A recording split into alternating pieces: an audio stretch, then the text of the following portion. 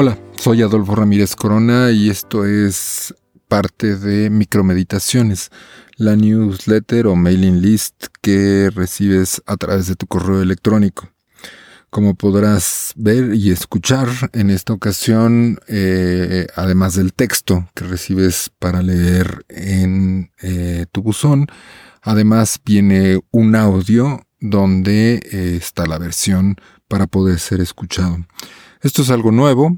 Coméntame si te gusta, si te sirve, si te funciona, para saber si lo sigo haciendo o no, porque evidentemente requiere un poquito más de tiempo, pero si les funciona, por supuesto que lo podemos seguir haciendo. Disfruta muchísimo y no olvides, puedes reenviar el correo electrónico a quien quieras para que se vayan suscribiendo más personas y les sea útil a más gente todos estos textos. Y bueno, la liga hacia adolforamirez.com, donde puedes encontrar muchísimas cosas más también gratuitas.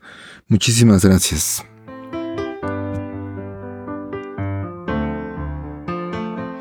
Cuenta la leyenda que hace más de 800 años, Abul Hassan Ash-Shadhili, un místico sufí, observó a los pájaros de Etiopía comer de las bayas de la planta de café y mostrar una vitalidad fuera del ordinario. Él mismo las probó y descubrió el poder de la cafeína que compartiría con otros monjes y fundarían el ritual de beberlo. No es la única leyenda al respecto, pero lo cierto es que el origen del consumo del café va de la mano con monasterios y rituales, tanto en las leyendas existentes como en las investigaciones históricas.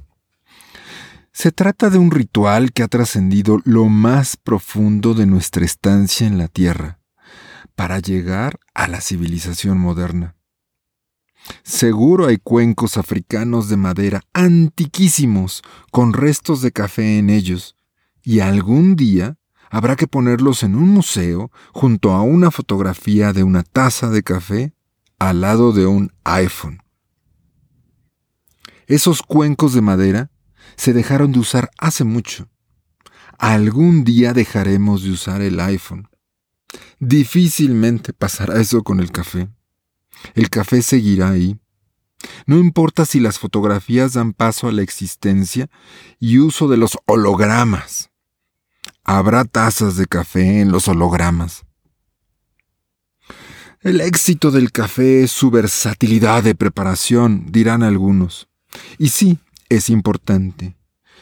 Pero no la versatilidad de las recetas que llevan café, sino la versatilidad del ritual.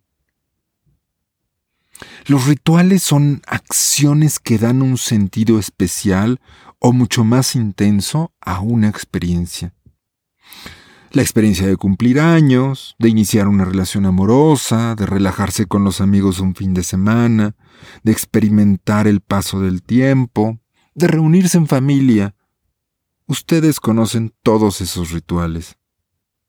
Y es que si no se repite, no es ritual.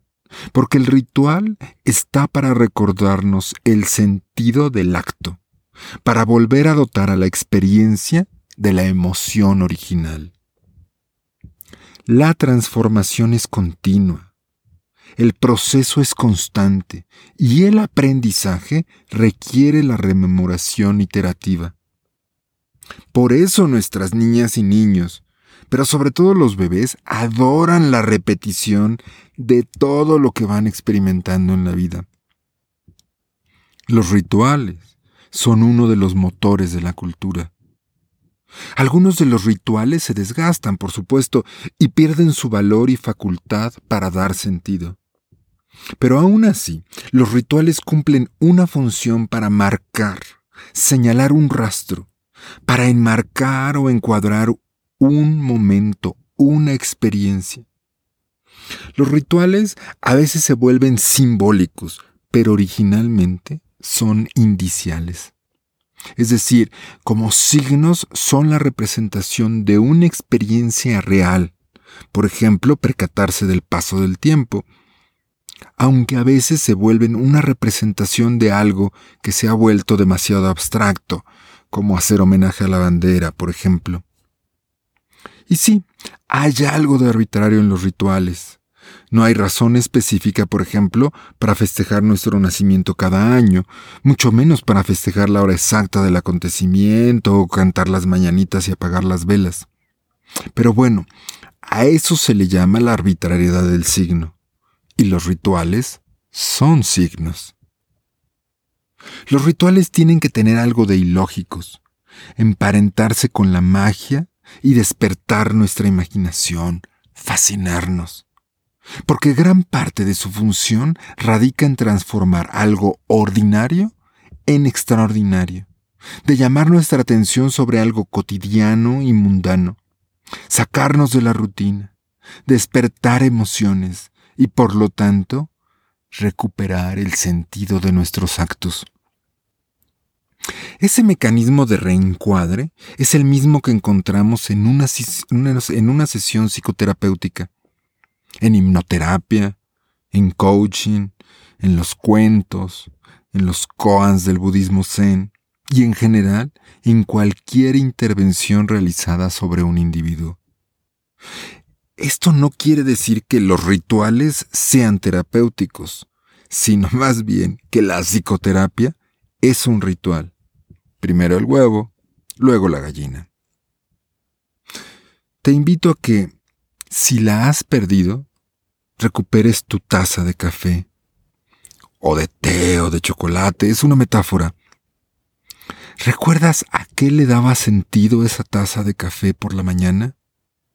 ¿Esa taza de café para estudiar hasta altas horas de la noche? ¿O para darse una vitalidad fuera del ordinario antes de platicar con los amigos? Y si estás buscando darle sentido a algo a lo cual no se lo encuentras, tal vez es el momento de que crees, diseñes o fundes un nuevo ritual en tu vida para darle sentido a tu experiencia.